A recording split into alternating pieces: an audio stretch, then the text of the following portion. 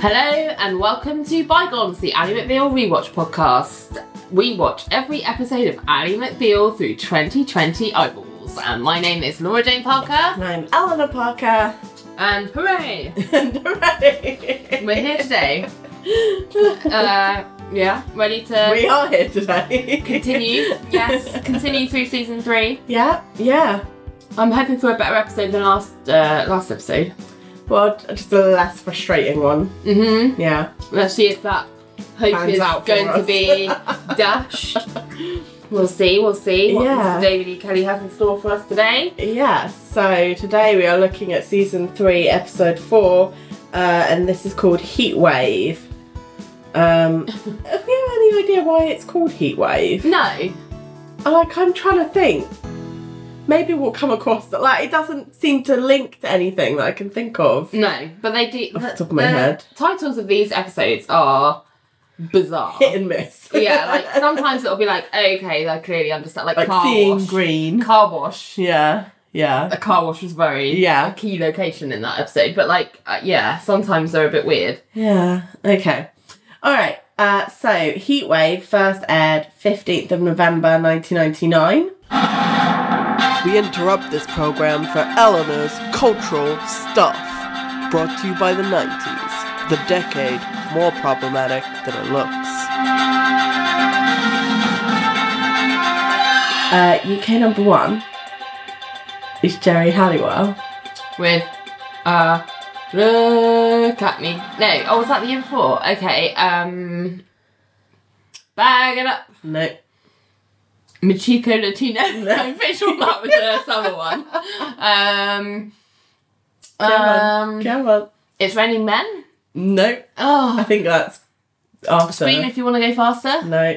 Oh. I don't know. Jerry Halliwell, look at me. Jerry Halliwell. Jerry Halliwell, look at me. What else did she do? And she did Bag It Up. And she did... don't know. Lift me up. Hey, right. She had really long hair in that video. I don't remember that video. Okay. Yes, that's that UK number 1. That's her least good song single that I can remember. It's not my thing. Yeah. Okay. US number 1 is Still Smooth with What a banger. Santana, featuring Rob Thomas. Yes. 16th of November, Will Smith releases his second solo studio album, Millennium. I was going to say it was Will 2K. No, it's Millennium. Yeah, I still listen to that. It's here and I like it. Dun, dun, dun. The Millennium. It was a party night, everybody worshiping, the house was... Everybody's going till everybody said it was 12 o'clock, so move for me, blow it, hey! Hate to be the man, gotta clean this mess. Such a good song. Yeah. Oh dear, I play it every New Year's Eve. Anyway, it's a great New Year's Eve song. New Millennium. No, excuse me. Millennium. Yeah. Great banger. Okay, and 19th of November, Sleepy Hollow is released. Oh, I went to see that at the cinema. I didn't see that at the cinema. I've seen it since. And The World Is Not Enough is released as well. The world is not enough. I hate James Bond. I did like that thing. song. I think it's a really weak... Garbage. Yeah. The band. No, I think it's a really weak, song. I think it's not my... garbage. I like that one. I prefer the film. I don't like any James Bond. Bond is alright, depending on Great, what a glowing review. what era you look at. I mean, I have to say I do like the Daniel Craig ones for the most part. Yeah, Rush tries to Russ keeps trying to get me to it, and I'm like, nah. I like Casino Royale. I like Skyfall is easily my favourite. Cool. I really like Skyfall because it's like Judi Dench's film, basically, which I really love. I can't contribute. But those are the best ones, I think. I don't think anything's topped Casino Royale and Skyfall. Well, for me. Good for everyone. Yes. Apart from me. Apart from you. Okay, but that's all I have. Okay. So that is what is happening. Well, we've situated ourselves in the mists of time. And what else was going on that week was this episode aired for everyone to enjoy. Like, it's called Heatwave and it airs in November. Like, it makes no sense. I can't help you with this. I don't know. Let's be on the lookout for why that might be. Yeah, can we try and keep an eye on what the theme might connect to? Yeah. So, we open and Ling has gone to go and see Richard, who is scooping foam from his coffee cup, and... Is this still to do with the gay thing? I don't Do you know. remember? Yeah. Like, the episode he was drinking a cappuccino, she starts And he can talking no about... longer look at the phone. He can't look at the phone. Yeah, And I'm possibly. like, is this still linked to that? Because you could just order a coffee without phone, you know? I don't think any other coffees apart from cappuccinos existed in the 90s. There was Do you espresso reckon? and cappuccino, or there was just coffee. Really? Oh, this is my guess. Just get a coffee then. Well, quite. But anyway. Anyway. He's scooping foam from his coffee cup, and he's come up with a new pet name for her, Spinach Noodle. I'm glad that he can do both of those things at the same time, Okay. multitasking. Ling has really great hair here, by the way. She's got, like, pigtails that are not quite pulled all the way through, so they're sort of fanning out over the top. It's quite interesting. Very 90s. But anyway, Ling says, "Can we talk?" Which immediately sets off an alarm that Richard has had installed for this purpose. And he tries to style it out as it just being the smoke detector malfunctioning, but she proves that it's not by saying, "Can we talk again?" through a loudhailer. And she also mentions that apparently his home is also wired with this ridiculous alarm Yeah. system. And he's still trying to deny that this is the case, but then Ling proves it again by whispering marriage, and an air raid siren goes off. So Ling has to cover her ears because it's so loud. And it's like the lengths that he is going to. He literally, like, runs from the room. Yeah, he literally runs off like, "Better safe than sorry," leaving Ling to, like, be deafened in his office. Yeah. And then we're in titles. Yes. After titles, Richard has cornered Billy coming off of the elevator and asks when the next meeting is. To which Billy is like, "No, you're not coming." And Ali runs up to Richard, and before she can get anything out, Richard says that Risa, who we met back in episode 1, is coming to see her to either make amends or get even. I can't remember which. But then Ling comes up like, "We need to talk," and Richard's like, "Oh, okay, well, let's pencil it in this afternoon. I'm really busy," and we get a growl noise from Ling. And then Risa is there as Ali imagines her coming towards her in her bridal gown with the as a soundtrack. And Risa has served her a summons for intentional infliction of emotional distress. And Ali is like, "Hello?" Like you didn't even say hello to me. And Richard is like, "Bugger." In the background. So Risa still not happy. Are you surprised? No. Well, because I kept saying in that episode the amount of money that has gone down the drain. Absolutely.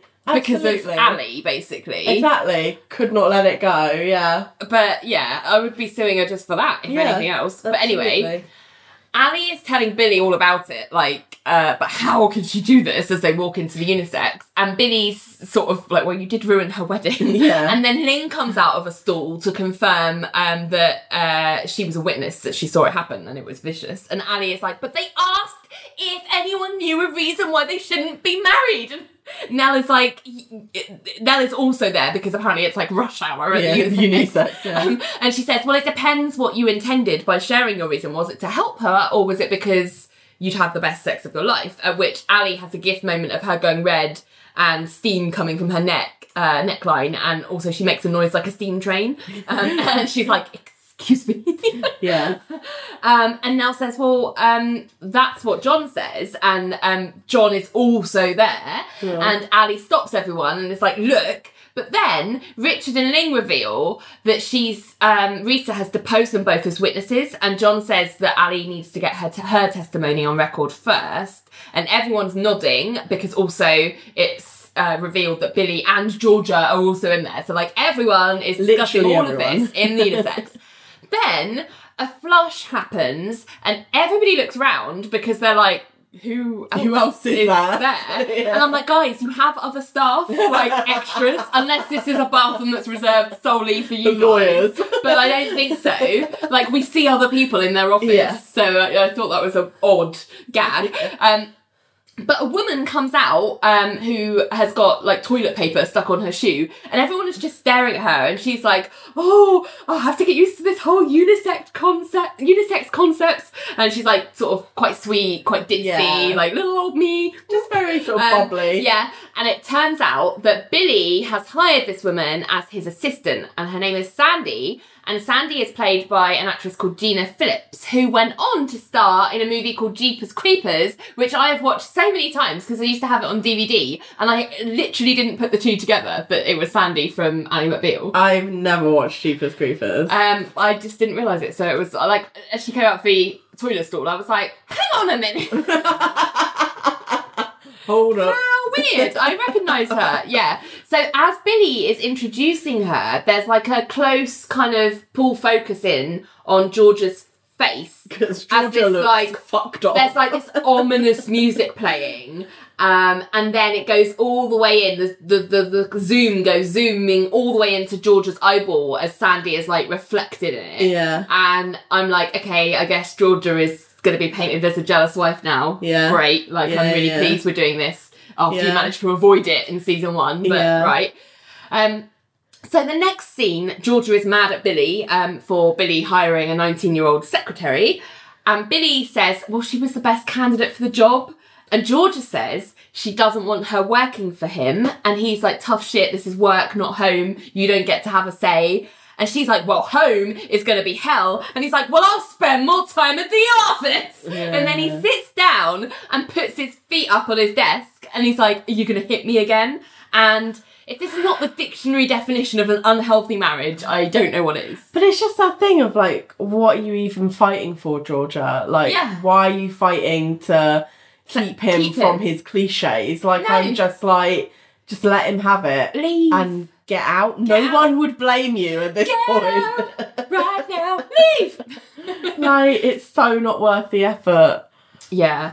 So then Billy is back at the Sad Penis Club, questioning the whole purpose of the group. Myron valiantly tries to defend the concept of learning how to respect women. But Billy is like, well, the only people who think we're failing at this is our wives. And what do they know? Are they even trying to go to a meeting to get better in bed for us? They're not making any effort to improve sex. We're here because we're not having our needs met. I've done a straw poll, and it turns out that the women who treated us the best are the ones who we treated the worst. And everyone's like, yeah, our wives are bitches. And Billy just screams, they don't like being dominated, so why the hell should we? And then there's a do-do-do-do-do-do score as Billy like runs around jizzing on everyone. I mean high-fiving everyone. I mean, might as well be. I mean, from this, what you could... It sounds to me like he thinks, like, the way he has treated Georgia and Ali is him at his best. Like, which I'm just like, seriously? Seriously? Like, this is your best? And you feel like, I'm... Billy, get out. I mean, the one saving grace of this show is they do seem to be trying to get you to see that this men's group is a ridiculous group. Like, they're not portraying it as, like, these guys, they might have a point. Do you know what I mean? They're portrayed as, like, ridiculous. Yes. I think, with all the chants of penis and... Yeah. But it's still... Billy's a like, what? Oh, yeah. Like, what are you talking about? You're... Anyway. Yeah. So at Renee and Whipper's office, it looks like Ali's hired them to represent her in Risa's lawsuit, and the first deposition is being held. And Risa is saying how humiliating it all was, but then she also says that Ali had told her while she was in her wedding dress how good Joel was at sex, and Risa isn't sure if she's ever going to get over the whole thing. Yeah. And Ali keeps trying to interrupt her, and Renee keeps having to try, like, Ali, shut up. Yeah. But I'm like, Ali, read the room. Like, it's not the time. You don't look good. Ali doesn't know how to read rooms. Marisa says that she thought that Ali had her best interests at heart at first, but then she says, like, she kind of points out, well, it's one thing to stop the ceremony, it's quite another to announce that she shagged the groom into a microphone, which, to be fair, is not necessarily her fault that the microphone No, that was the priest. But then yet another to, once they've agreed to continue, do it again. Yeah. Like, and then Whipper starts boo-hooing about how awful it is. And then Rita says she thinks she could have forgiven him after having a fling because she also had one. But after what Ali said, like, how could she have gone through with it? And then Whipper blows her nose, like, super loudly, and Renee and Ali are like, Whipper! Yeah. I thought that was funny. Back at Cajun Fish, Sandy sits at her desk, and John and Richard are spying on her with binoculars from the mezzanine. So they're above looking down. Yeah, and they're speculating on her age and whether she's young enough to spank. And then Richard's like, oh, we need to get her to sign the waiver on sexual harassment. And even though John is like, I don't think that's even enforceable, I'm just like, sorry, this is my objection. Because this is just I was going to gross. throw in a cat hiss here. Because I was just like talking about getting a woman to sign a waiver about sexual harassment while sexually harassing her. But I'm just like, objection, you are employers. Yeah. You are not. Me. I'm so angry, I'm spitting on Eleanor. That is what's happening. Your employers, you run a law firm and you are responsible for your employees' welfare. You do not get to go around planning the ways in which you're going to become a sexual predator to her. Yeah. Like, that's not... And not be held accountable for it, yeah. That's not good. That's not cool. That's not fine. That's not like a laugh. Like, no. It's fucking gross. It's disgusting. Anyway, Ling kind of springs them, crouching on the floor, and is like, I need to speak to you, Richard. I have a problem. And Richard is like, oh, fine, just do it here, quickly. And she's like, okay, I've been faking my orgasms. And Richard does another amazing spit take of his coffee all over John's face. And I actually really enjoy spit takes as a comedic moment, so I'm really glad this is becoming a thing. The thing Richard does, yeah. So Richard kind of moves Ling off to be like, how come? Like, what? And Ling is like, oh, don't take it personally. I just do it so that you can, like, roll off and I can go to sleep. And Richard is like, oh, so you're not sexually satisfied? And Ling's like, oh, I'm very satisfied. You're just not always there at the time. Which I was like... And Richard seems really surprised at the concept of female masturbation. Yeah, yeah. Like, the 90s were truly wild. I mean, yeah, completely. It's like, so, what, you mean, you and she's like, yeah, sometimes. He's like, oh my God. They can't even say it out loud. I know, it's completely, it's hilarious. It's so funny. But then Ling asks Richard to stop taking Viagra because she thinks it's desensitised him. And that he doesn't need such that actually... He can't really tell that she doesn't really want or enjoy all of these all-night sex sessions. Yeah. Like, she's like, go off of it. She's like, we live in New England. Be a Minuteman again. It's colonial. I'll sort myself out. And then she just kisses him on the forehead. Leaves. As he's kind of sat down and leaves. And she's kind of left him looking like this really small, sad boy that's like had his world broken apart. Oh, Richard. The fragile male ego. Yeah. So Ali is debriefing with Whipper and Renee, and her, like, argument just seems to be like, guys, I was telling the truth, so how can they punish me for that? She's such a fucking child. Oh my God. And Whipper is sort of a bit like, have some fucking empathy. You stopped the wedding twice. Yes. And she also makes the point that, like, it doesn't matter whether you're telling the truth or not. It's like how it looks, and it looks like you did that intentionally to, like, be horrible. Because she absolutely did. And Renee is not hopeful of Ali's chances in front of the jury, but Ali is adamant that she doesn't want to give Rita any money, and Whipper's like, well, you're not really got a choice. Like, you know, you're not going to do well if you go in front of a jury, so you're going to have to settle. until Renee suggests that they could try and show that if Risa had gone ahead and married Joel, that would have brought her even more emotional pain. But they can only do that if Joel agrees to be a witness for them. And Ali doesn't really buy that he would agree to do that. And Renee's like, well, we might as well ask, because, like, what else have we got to lose? Yeah. So Richard is ignoring Ling in the complex because she's dropped this bombshell on him. Well, he does. She doesn't need her. She doesn't need him in order to get off. Like, yes. Well, he looks pretty shell-shocked, doesn't he? Yeah. And she keeps trying to call after him, and he's ignoring her, and so she ends up tripping him up to get his attention. And it's right in front of Elaine's desk. And then he's like, I'm late for a meeting. So he's obviously still sore about the whole thing. Yes. Then Sandy is getting Billy to sign some shit, hopefully something that says, I'm a fucking butthurt douchebag, no takes these backseats. Which I believe is legally binding wording. And then Georgia comes in and asks Sandy if she can have a minute with him. And Sandy because leaves. As he's signing, like, these things... He is just staring at her boobs. Outright staring at her cleavage.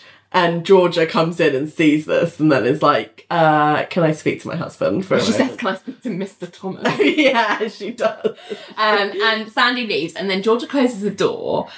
And she says, did you have a good meeting with your men? And she says, if you could, and he goes, it was okay if you can call them men. Oh my God. He's going proper incel. And Georgia is like, look, you're obviously going through something. Can we just, like, work on it?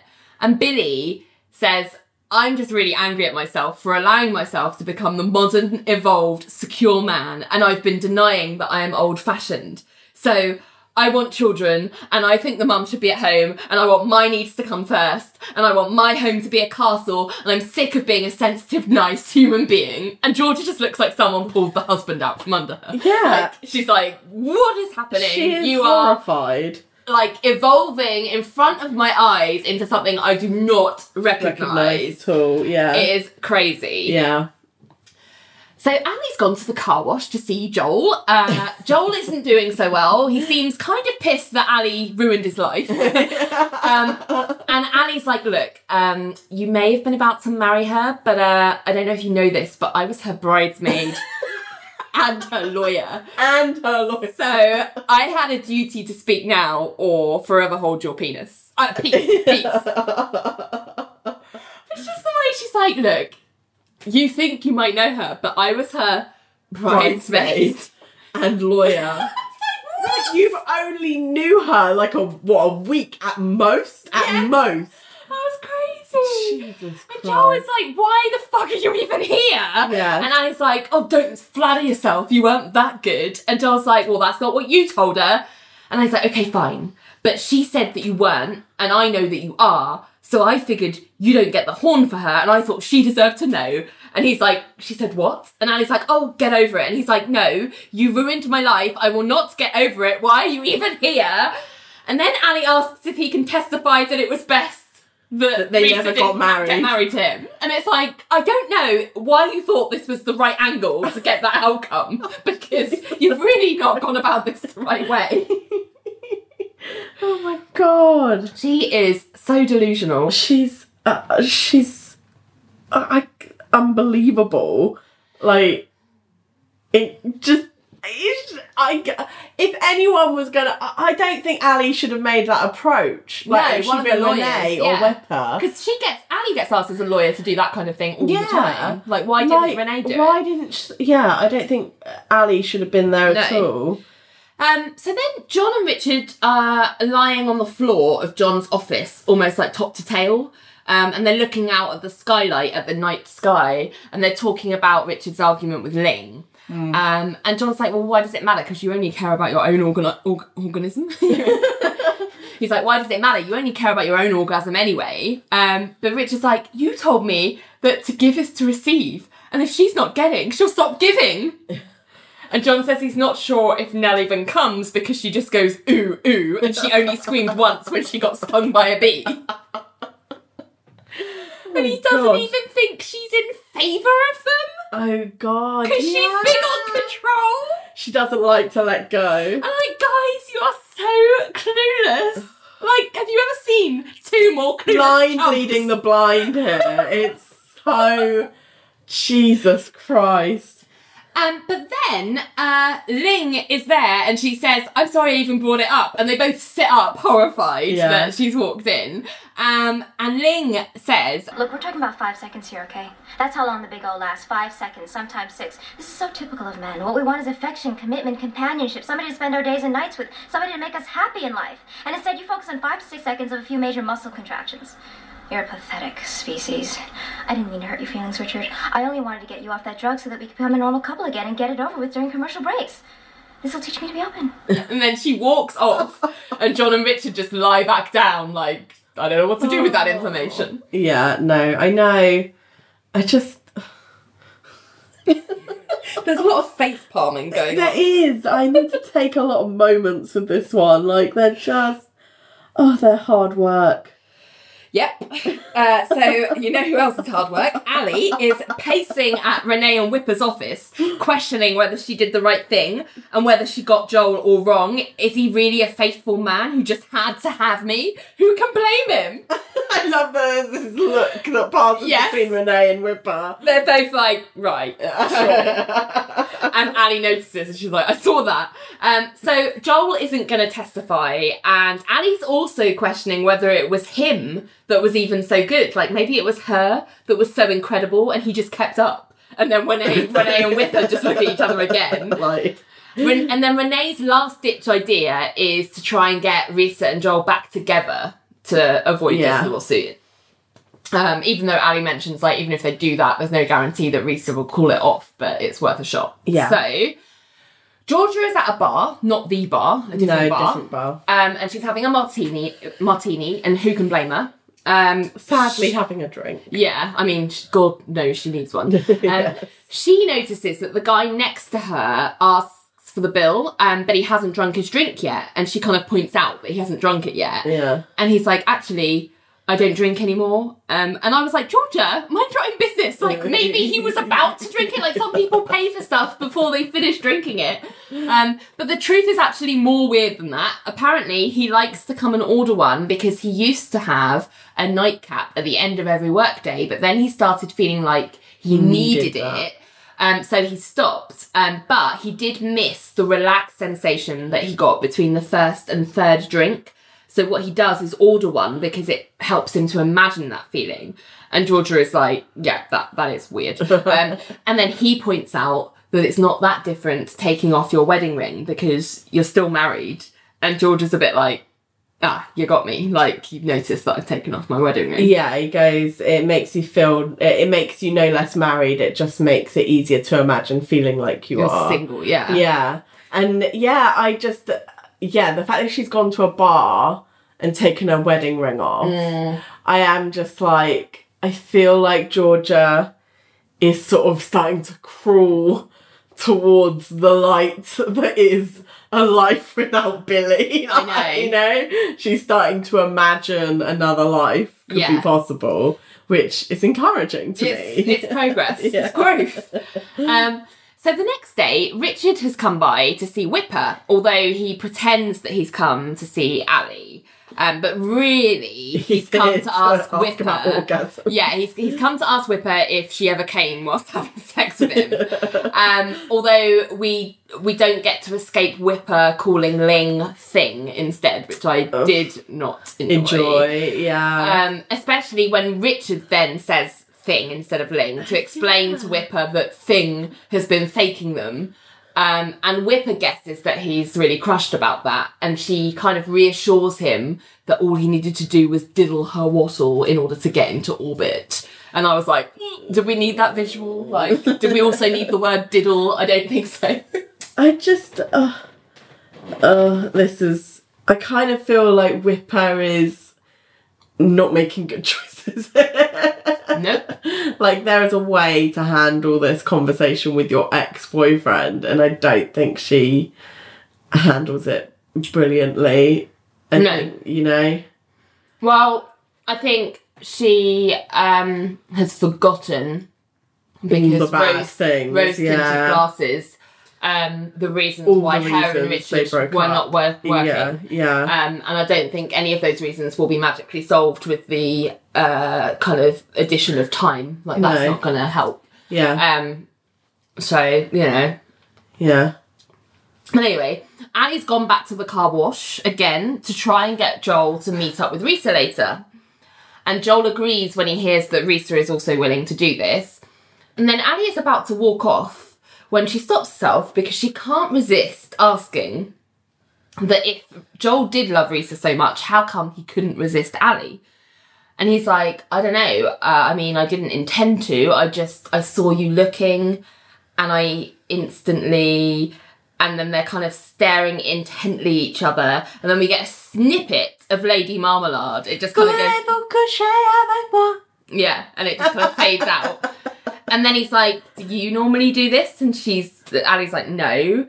And then Joel says, as for not touching Risa the way I touched you, and he brushes Ali's hair behind her ear. I'm like, come on now, Joel. I'm like, guys. And he says, but that's true. It's the first time I didn't feel inhibited while making love.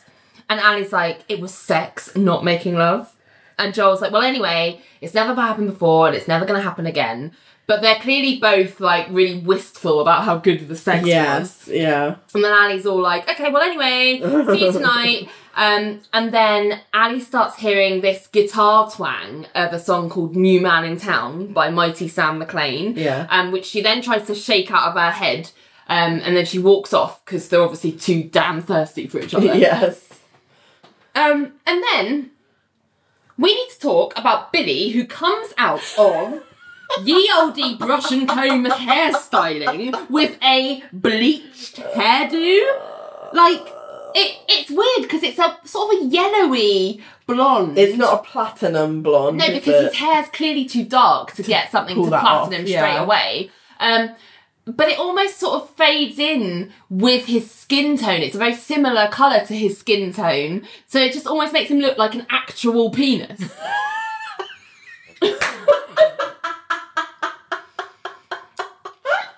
And he struts down the street thinking he's all that. to New Man in Town as women are like staring at him. And then a secretary at Cajun Fish looks horrified as he steps out of the elevator.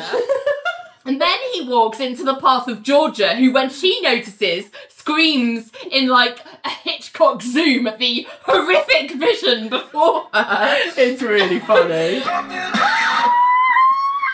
And she says he looks like Billy Idol, and he's like, well, I'm just plain Billy. And New Man in Town starts again as he walks into his office, pleased as punch. Oh my god. And I am not here for this. It looks awful, but I love that Georgia walks in afterwards and is like, clearly you're losing your mind. Well, exactly. So Georgia hurries after him and is like, are you insane? And Billy is like, I am not apologising for who I am anymore. And Georgia is like, and you are? And Billy's answer is, a guy's guy. I was acting like a woman's guy. A wussified piece of wet toast woman's guy. Well... And he like punches his palm. There's a new man in town, Georgia, and he walks out to New Man in Town and slams the door. And I'm like, God help Georgia. Oh, because he goes, I hate the new man. Yeah. As do we all. I'm just like, new Billy, old Billy. They were both bellends. Georgia, like, Just one looks just more like one. and one is owning it more, like he's owning that he's a bellend, like. Yeah. And it's just, are you like willing to stay with that or not? Like. Yeah. Well, the answer is, don't do it. That's my advice. Do it.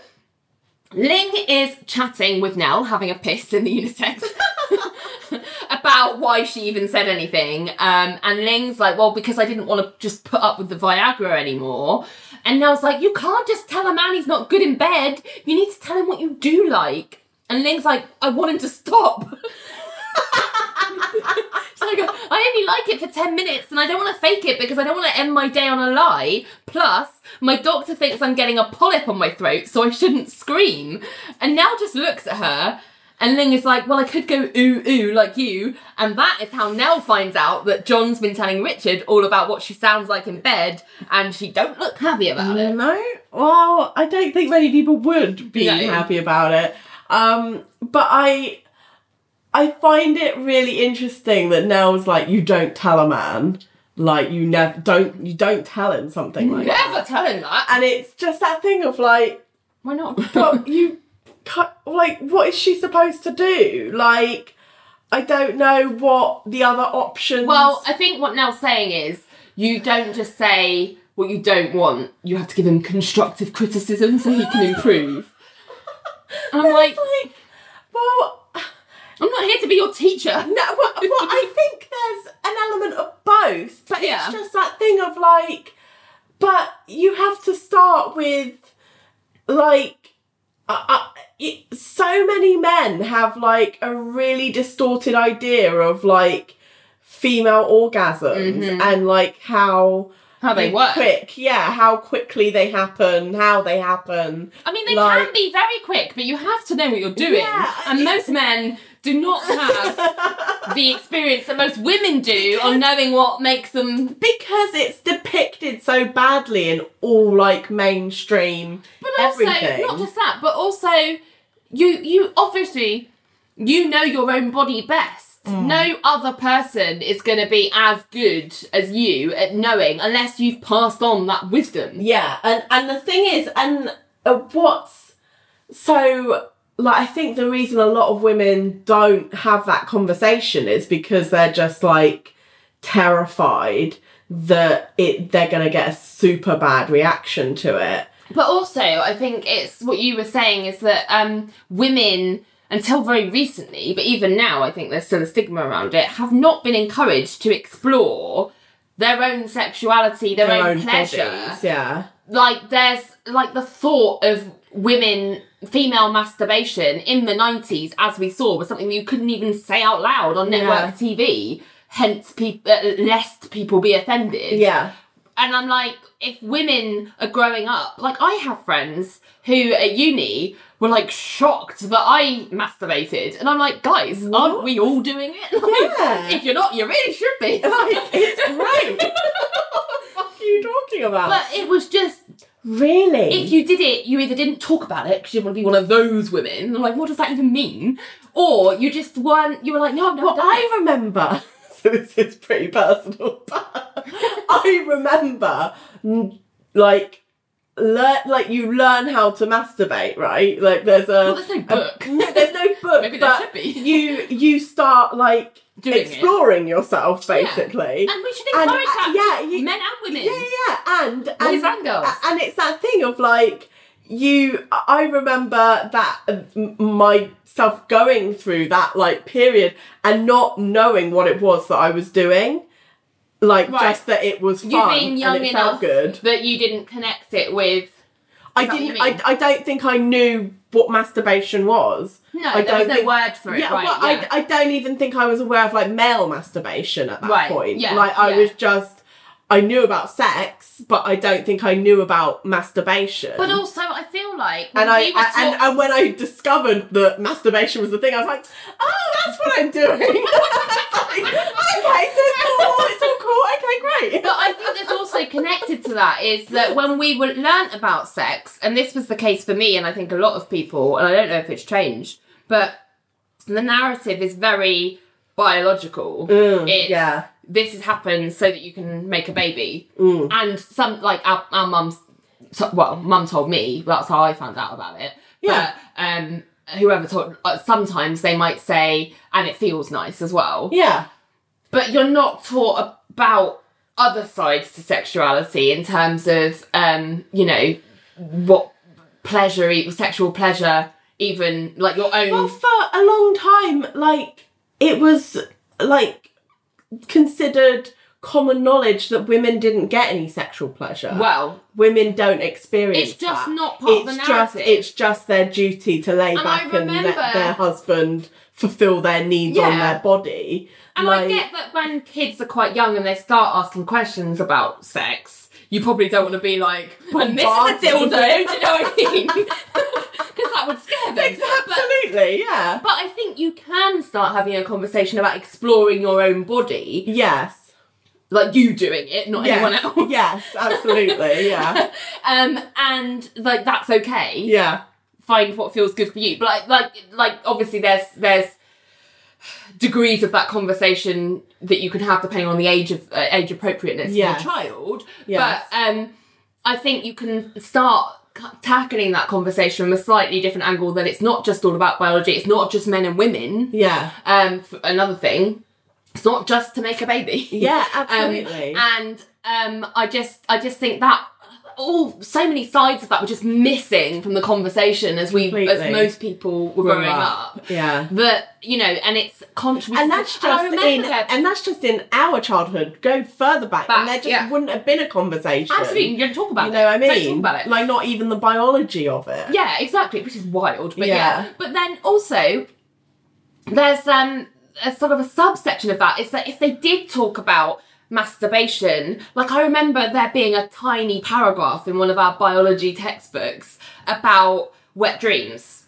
Really? Yeah. But obviously that's men. Women don't have sexy dreams. Just men. Absolutely do.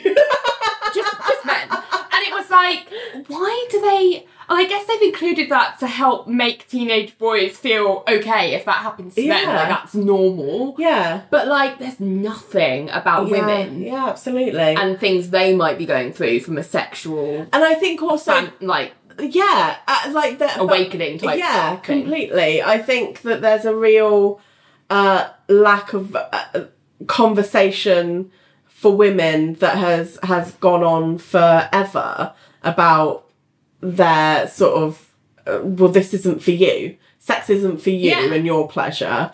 It's for men. And you just lay back and think of England, basically. Yeah. And it's just like, so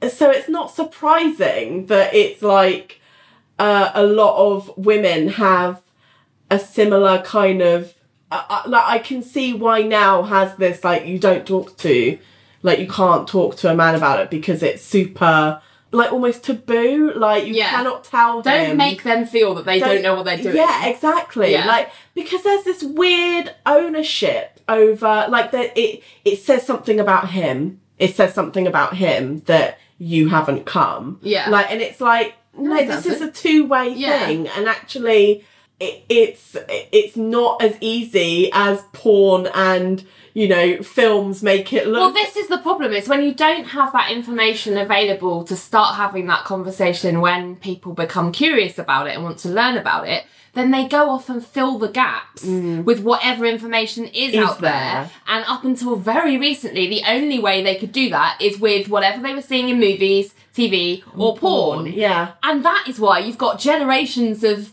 men and women growing up with a very skewed idea of what a healthy sex life and a healthy sexual encounters look like. And there's just this idea that it is a man's, like, a proper man always knows what he is doing. Like, why would he? Exactly. He's not a woman. He's not a woman, and he's not that woman. Yeah. Because different women is different. Yeah, exactly. Every women are the same. No, every women are different. Yeah, every woman is different. Yeah, exactly. Like, it's just like... There's no, like, formula that you go, well, if you do A plus B plus C, then equals O. Like that doesn't happen. Do you remember that scene in, like, American Pie where... Like, I think one of the boys is, like, going down on a girl, and he's got, like, an instruction manual. Yes, and it's like, this is the guarantee, like, this is the secret formula no one will give you. Here it is. Like, this is the guarantee. And it's just like, but sex doesn't work like that. Female orgasms don't work this also ties back into the concept of the knee pit. Like, there's this magic move that works on every woman every time. Yeah. Like, it's just, it's so, and it's just like, there's no, like, I wish it wasn't a thing that it was a thing that if you're, like, it says something about him. If he hasn't, because it's just like, but this is a two-way. Like, we've had this conversation before about how you can't say that person is good in bed. Yeah. Or you say that we're good together. Or we're like, you know what I mean? It's just, I just find it, like, it shouldn't be this whole emasculating, like... conversation. Like, it shouldn't be that. And I feel like Ling has, like, not approached it in a good way. She's been her... Like, I Very appreciate direct and her cutting. honesty, but she is being way too blunt with it, and it has crushed she's him. not making it a two-way conversation either. She's No. just saying, I want this, deal with it. Yeah. And that's not a conversation either. No. So basically both of them are wrong. And I know. It's just so like So meanwhile, Joel has come to a deserted Cajun Fish to do this meeting with Risa. And it's funny because he just gets out of the elevator and he stands there with his like legs akimbo, his hands on his hips, like, hello, I am a man, please serve me, like, someone tell me what to do, which I thought was funny, but he sort of says hello, and Ali comes out of her office saying, oh, Joel, you're half an hour early, and she shows him to her office and says that, you know, Renee and Whipper are bringing Risa over for 8, and Joel is talking about how he didn't imagine that Ali was a lawyer. He thought she did something with nature or art. Something with a soul. I was like really laughing. But then Ali is like, lawyers are very soulful people, you know? I'm like, sure. And Joel starts asking why she went to law school, which is not the thing to unpack right now, Joel. But he manages to guess that... because she says she followed a boyfriend to law school, and he manages to guess that she's not with that boyfriend anymore because she made love like she hadn't made love in 100 years. And she's all like, hey, I get plenty. And she's like, and she says, and anyway, you were the same, maybe even 200 years. And he's like, well, you know why that is? And she's like, tell me again. And he's like, voulez-vous coucher? And Joel changes the subject. And he's like, okay, so, you know, this is all just so she drops the lawsuit, isn't it? And Ali says, well, yeah, but we wouldn't be doing this if you didn't want to. Like, you do want to, right? And Joel's like, yeah, she's the best woman ever. And then we're like, coochie, da, da, da, da. And then Joel is like, you are casting a spell. You're a voodoo witch. I cannot be in the same room as you. Can I just wait outside? And Ali's like, I'm not sending you any signals. She's like, I need to settle this lawsuit. And she's like, I don't mean to send anything, but you could just wait out there. And then she goes to show him out to the door, but instead of doing it, she slams it shut, and they just start making out right there to Lady Marmalade. And it's like, hey, sister, go, sister. It's very hot, and Annie is flashing back to their car wash session, and then they start taking their clothes off in Annie's office, and it fades out to them lowering themselves to the floor. Yes. So and I'm like, how have you managed to do this? I know. Have some control, Annie. Jesus Christ. Yeah. Anyway, next scene, there's ominous choral music as Ali and Joel are resetting the room that they destroyed with their rampant lovemaking and putting their clothes back on.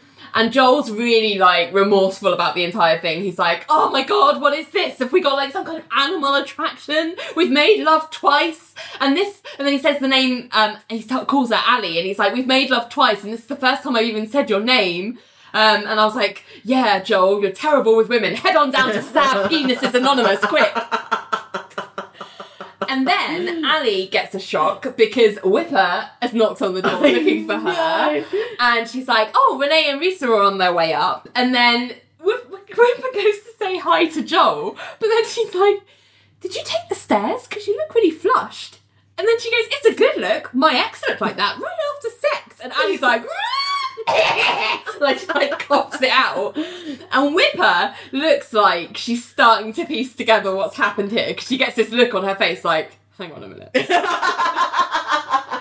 But then before she can say anything about it, Renee and Risa walk in, and Ali just keeps misspeaking. She says things like, let's get it on instead of just let's start the meeting. Going to the meeting. And Renee is like, what has happened? Like, she knows straight away, like, something's up. And Ali's like, nothing!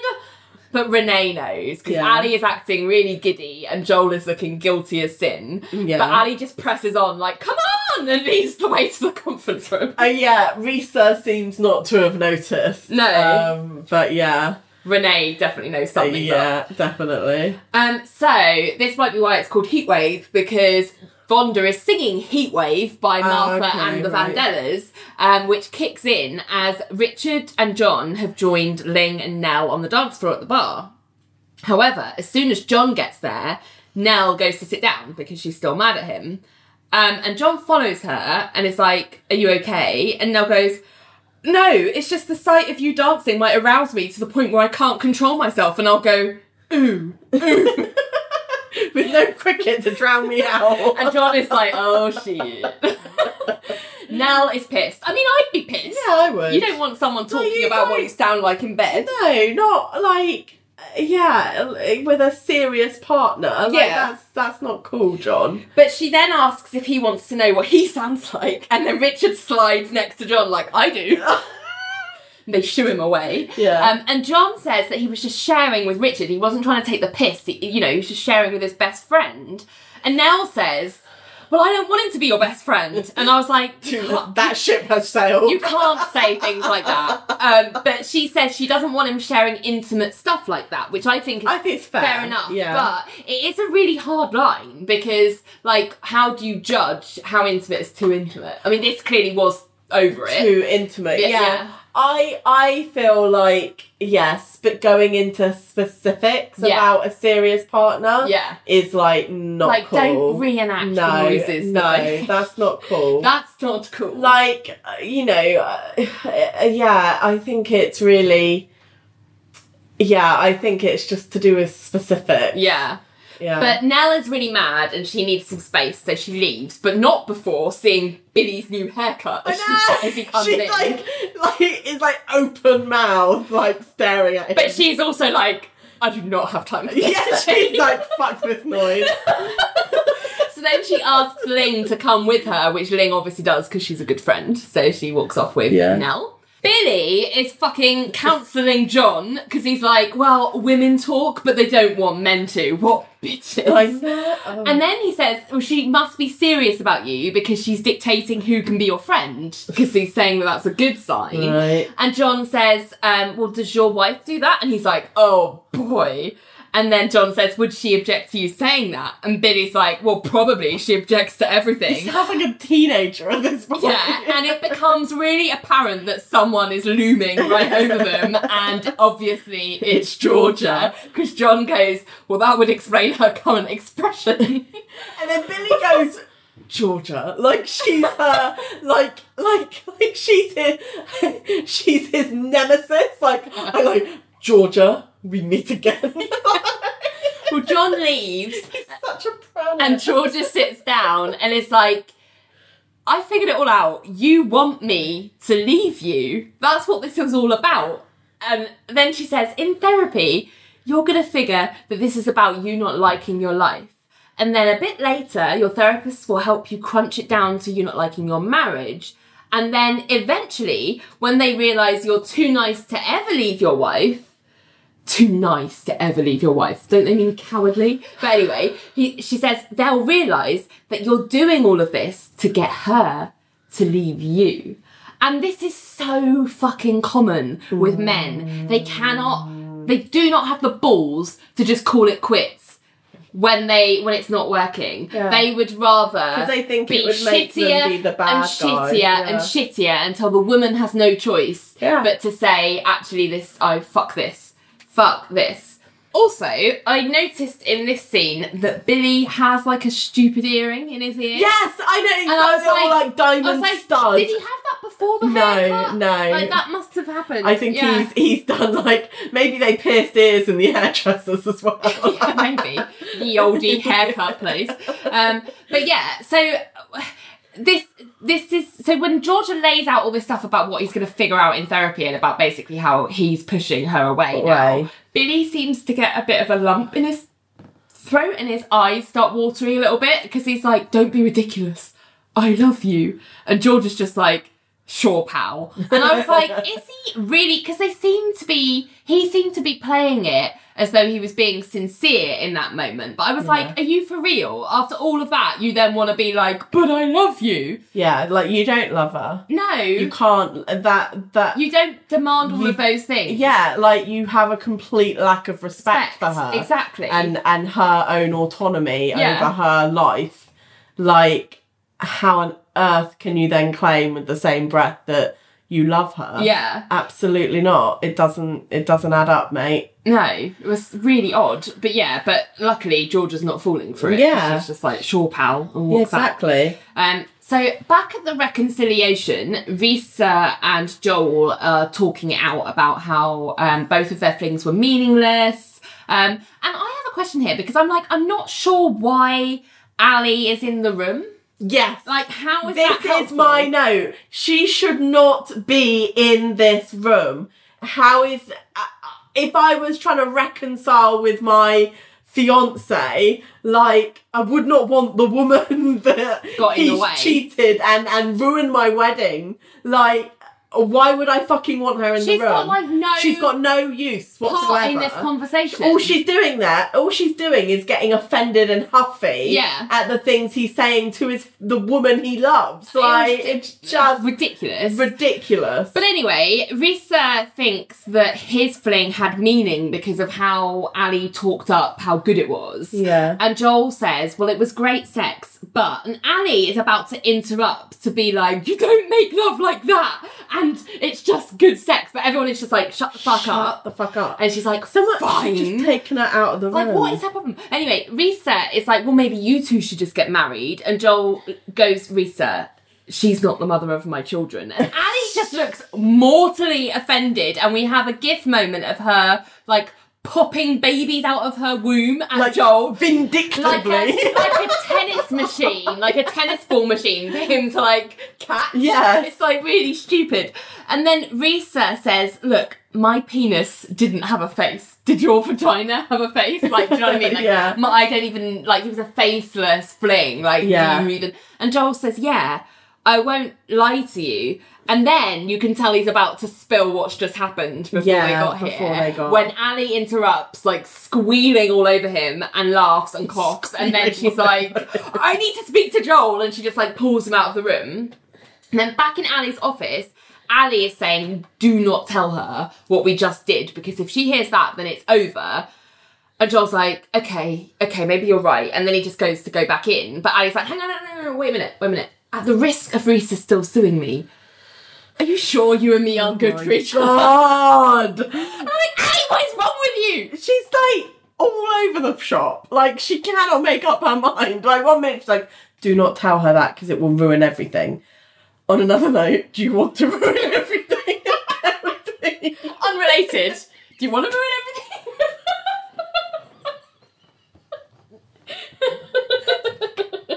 I just got really faint. I was laughing so hard. Oh my God. It's so stupid. But Joel says, like, Joel makes a really good point. Like, we're only physically compatible. Like, we are from completely different worlds. We have, like, nothing in common. And Ali's like, yeah, but we're so physically compatible. But Joel, come on. We're so compatible. And Joel's like, yeah, but also, like, I actually love her. And Ali's like, oh, okay, fine. Stupid love. But she then's like, one last kiss. And they do kiss. Yeah. And then she's like, okay. And he goes to leave again. And she's like, just another one again. And then she kisses him, like, even more passionately. And he has to actually, like, Joel's like, push her off him. Please. And she's like, ugh. And then she's like, stop it, to herself. Yeah. And then she goes behind her desk and is like, just leave. Just go. And he practically, like, runs from the room. Yeah. But it's just that, so this whole scene is my... Objection! Oh, okay. Because I'm just like, Ali, how could you think this is okay? Like, you've already broken up their hugely expensive wedding. You have fucked him again before this reconciliation meeting that is only happening to save your ass, and now you're pulling him out of that meeting to give him unwanted kisses and to try and persuade him that maybe he should actually be with you. Like, You are such a piece of work. What is wrong with you? Well, I think this is more erratic behaviour. Like, she is so all over the place. And doing stuff that don't make any logical sense. No. Like we said, it's just like, don't ruin everything, Joel. But also, do you want to ruin everything? Joel must just be it's just thinking like, this is how I can woo him. Like, it's like nobody's gonna be like, well, I want to be with that. Like, she makes all the sense. It reminds me of like the Crazy Ex-Girlfriend theme, where it's like, you don't want to be crazy. Yeah, exactly. Yes, no, I'm the crazy. So funny. So yeah, as you say, Joel like runs away.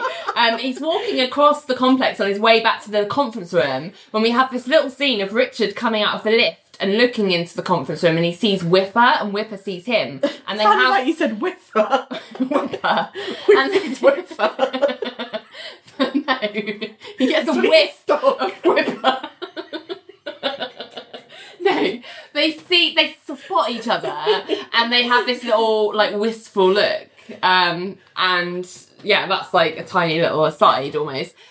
Then Georgia is back in her fancy bar and her mystery man is still there, having ordered 3 undrunk drinks. And he says he was going to leave, but he said he could stay and not drink one more. And Georgia offers to pay for it. Yeah. And he asks her why she's here on a Friday, and she says, well, the same as you, to sit next to something I can't really have. And I was like, ooh, flirty Georgia. Georgia. She introduces herself, and he laughs because he's like, oh, Georgia, my name is George. Yeah, well, he goes, that's a beautiful name, Georgia. My name is George. Yeah. And she laughs, and she points out that she's got her wedding ring on today, so don't get any wrong ideas. And he's like, look, I'm old enough to be your father, so the only move I have is a lecture, which I thought was a funny line. But then Georgia says, what I do want is to dance. Yeah. And George says, well, I can do that. And I was like, oh, George is like, I want to dance with somebody. Someone who's not an ass like my husband. It's just like, she looks, because her eyes are like super bright. Like, you can see she's on the verge of like... No, you can see she's on like the verge of tears. Yeah. Like, her eyes are super bright, and I just think she looks so sad. Yeah. Like, she's gonna Just cry, wants someone to hold and her. and I'm just like, fuck Billy for doing this to her. Like, Perfectly good woman. yeah, like, Jesus Christ. Yeah. At Cajun Fish, Renee and Whipper and Ali are seeing out Risa, Joel and Risa's lawyer. And they're sort of like, well done, you got back together, it all worked out, great, woo! And Risa's like, I hope I never have to see you again. Ali. And Ali's like, yeah, sure. And she's also like, bye, Joel, you thirst trap. Yeah, she is. And then Lady it's like, Marmalade. it plays one last time, Yeah. and the lift goes down. Yeah. So then Whipper finds Richard in his office, and she kind of gets him to admit that he wasn't looking for Ali this morning. And she says, I miss you too. And she says, Ling has no idea how to nurture you. Yeah, because what he needs is a mummy. Exactly. And he's like, where even is she? And Richard says she's with her friend who is upset. And Whipper's like, yeah, but you're upset. Why isn't she with you? And then she asks him to come to the bar because she'll buy him a drink. And they get up, and Richard says that he's sorry for not saying how great she is more when they were together. And then Whipper is like, do you ever miss it? And she like sticks her neck out. God. And Richard is trying to resist, even though it's more creased than before, which is more desirable. But she starts like dirty talking to him about how he's a bad boy and how he needs to go to it, and he starts fingering her wattle and she's moaning, and I'm like, guys, please, this did not go well last time for a reason, and you have just forgotten about all of that. Yeah, I'm just like, Whipper, what? Like, you're not idiot, and you're not like, why are you wasting more time with this person? Like, and I do feel sorry for Ling as well, because it's like, Yeah. Richard, you could say no. yeah.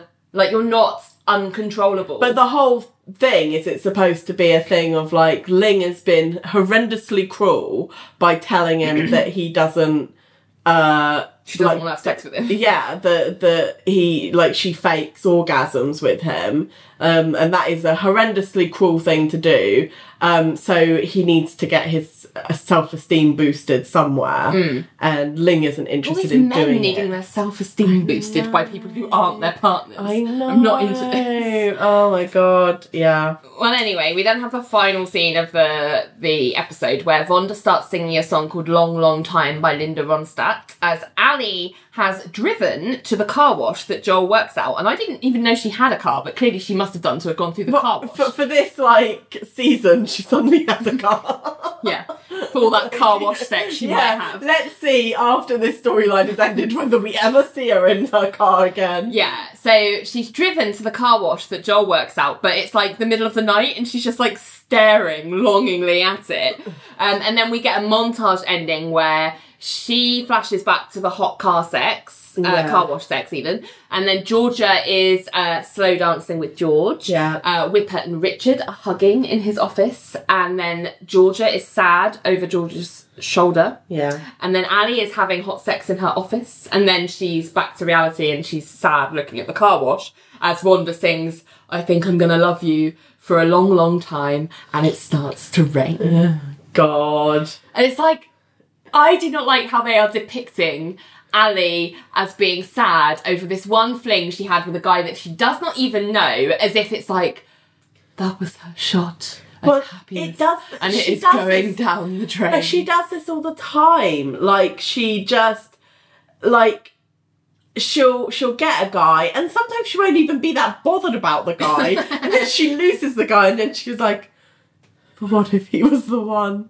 But with this one, it makes no sense, because it's like, he the one from just having good sex. There's so much more to a relationship than that. I know, but she's just, it's that hot. But do you remember when she was just like, and we locked eyes, maybe we knew each other in another life. You made that up in your head. You are making this so much more profound than it actually is. Yeah. And she does this a lot. And I think, whenever she has a romantic interest, no matter how flimsy that romance is. Yeah. She, as soon as it goes, I say, even if she wasn't that fucking fussed about it, as soon as it leaves, she's like, oh, maybe though, I've just watched the love of my life leave. But also, what's the story that she's going to tell her grandkids about Joel? Yes, me and your granddad met because we fucked in a car wash once. I mean, that's it. It doesn't fit any of the stuff that she says she can't.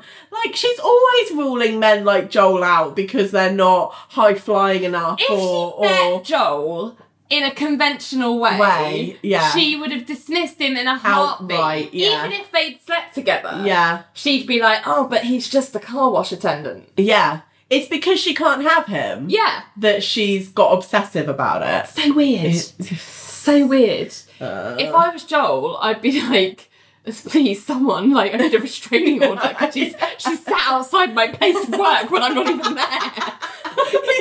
He comes in at work, sees a CCTV from the night before. It's like, holy fucking shit. So weird. So creepy. Yeah. Oh my god. Retrial.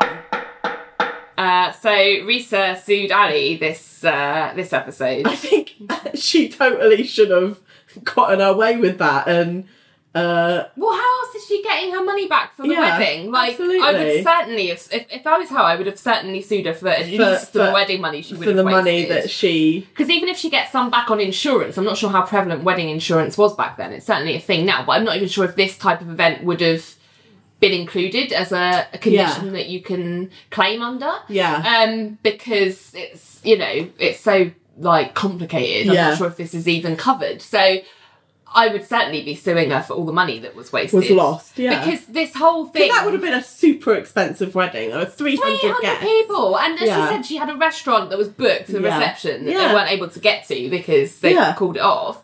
But, this whole thing, she's acted not in Risa's best interest at all. She's tried to play it out that she's she does not give doing a it fuck. for her, but it wasn't about her. She does not give a fuck about Risa. She proves that over and over again. Yeah. And it's like, on the one hand, it's like, if you don't reset anything other than your professionalism, because you were hired by her. But other than that, once you stop being her lawyer, you didn't reset anything. So if you want to go after her ex-fiance, like, that's on you. But don't try and dress it up like you were being morally superior and doing it for all these good intentions, when you absolutely prove over and over again that is not the reason you are doing what you are doing. Yeah. Like, and I just, I would love to have got Risa some, like, big bucks out of that, if only to just, like, hold Ali accountable and get, like, you know, just like... Yeah. To just rob her sense of moral superiority away from her, because her undeserved sense of moral superiority. Exactly, and make her understand that what she did was really fucking shitty. Very shitty. Because I don't think she gets it still. No. Verdict of the week. The jury's back. I'm finding Georgia not guilty. Oh, that's nice. Because I just like, you know what, Georgia, you remove your wedding ring and dance with the attractive older man. Like, you deserve that. Like, you don't deserve You deserve to dance with somebody. Not wear your wedding ring with somebody. Yeah, you deserve to dance with somebody. With somebody called Georgia. What she doesn't deserve is the dumpster fire that is Billy's psyche. Like, I'm just... Do you think that he's on the couch again? On the couch On the spare room? Like, do you think she's sharing a bed with him? God, bloody hope not. Can you imagine? He'd be going to bed going, boom! There's a new man in bed. Like, every time he enters a room, Bam! Bam! There's a new man in the kitchen. I'd just be like, fuck off! Bam! There's a new man being kicked out the door.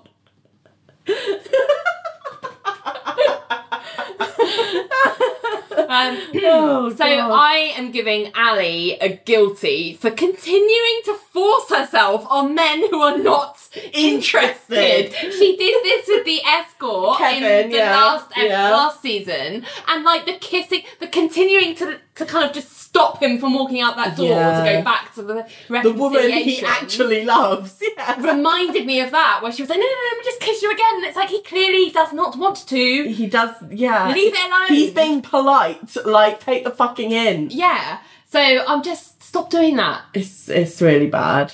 Stop doing that. Stop it. So yeah, how did you feel about this episode? Is improvement on the last one, or? I'm trying to think. Well, I'm glad that it was kind of brought up by the show that what Ali did was, like, fucking terrible to Risa. Yes. But I wish they'd actually followed through with that and made Ali accountable. Yes. But yeah, I just... I don't like the whole Whipper going back to the Richard Wow. No. I don't like the whole sort of Nell and John's relationship seems to be like fracturing a little bit, and I'm kind of sad about that because I was enjoying the place they got to by the end of season 2. But it feels like because John is like constantly listening to Richard, who is like the worst person for any kind of advice with women, and also, you know, by the same regard, like Ling and Richard's relationship is clearly fracturing, and it just. I just feel like it was right for Ling to, you know, be honest with Richard, but, like, she could have done it more sensitively, but it's just that thing of, like, why are you going back to this Richard Whipper shit? Like, it didn't work last time, it's not going to magically be okay this time. Again, like, But then on the other hand, it is quite realistic in some cases that it is hard to let go of your ex, and you do damaging things when that happens and forget all the shit and just look at the good times sometimes. And it's like, that's quite rarely do you get such a clean break. So there is some realism in that. Like, people don't always make the best choices. No, they don't. But I don't think it's a good idea for Whipper. No. I just think, like, Whipper, you're entering, like, a new time in your life, doing, like, practising again and all this. And you don't, like, Richard is not, like, go find a new, like... Go find a new Richard. Yeah, go find a new, like, guy. Yeah. Like, you're hot. Agree. You can do it. Yeah, totally. So tell us what you thought of that episode and how you're enjoying season 3 so far. I think it's got off to a good, promising start. We are on Twitter and Facebook at Bygones Podcast. We are on Instagram at Bygones Pod, and you can email us at bygonespodcast@gmail.com. And of course, never be afraid to join our Patreon. There are loads of great stuff that we've got over there. You get early access to all of our episodes for just $1 a month. And then if you pledge more than that, we give you more things. So, you know, win all round. But yeah, until next time, Bygones!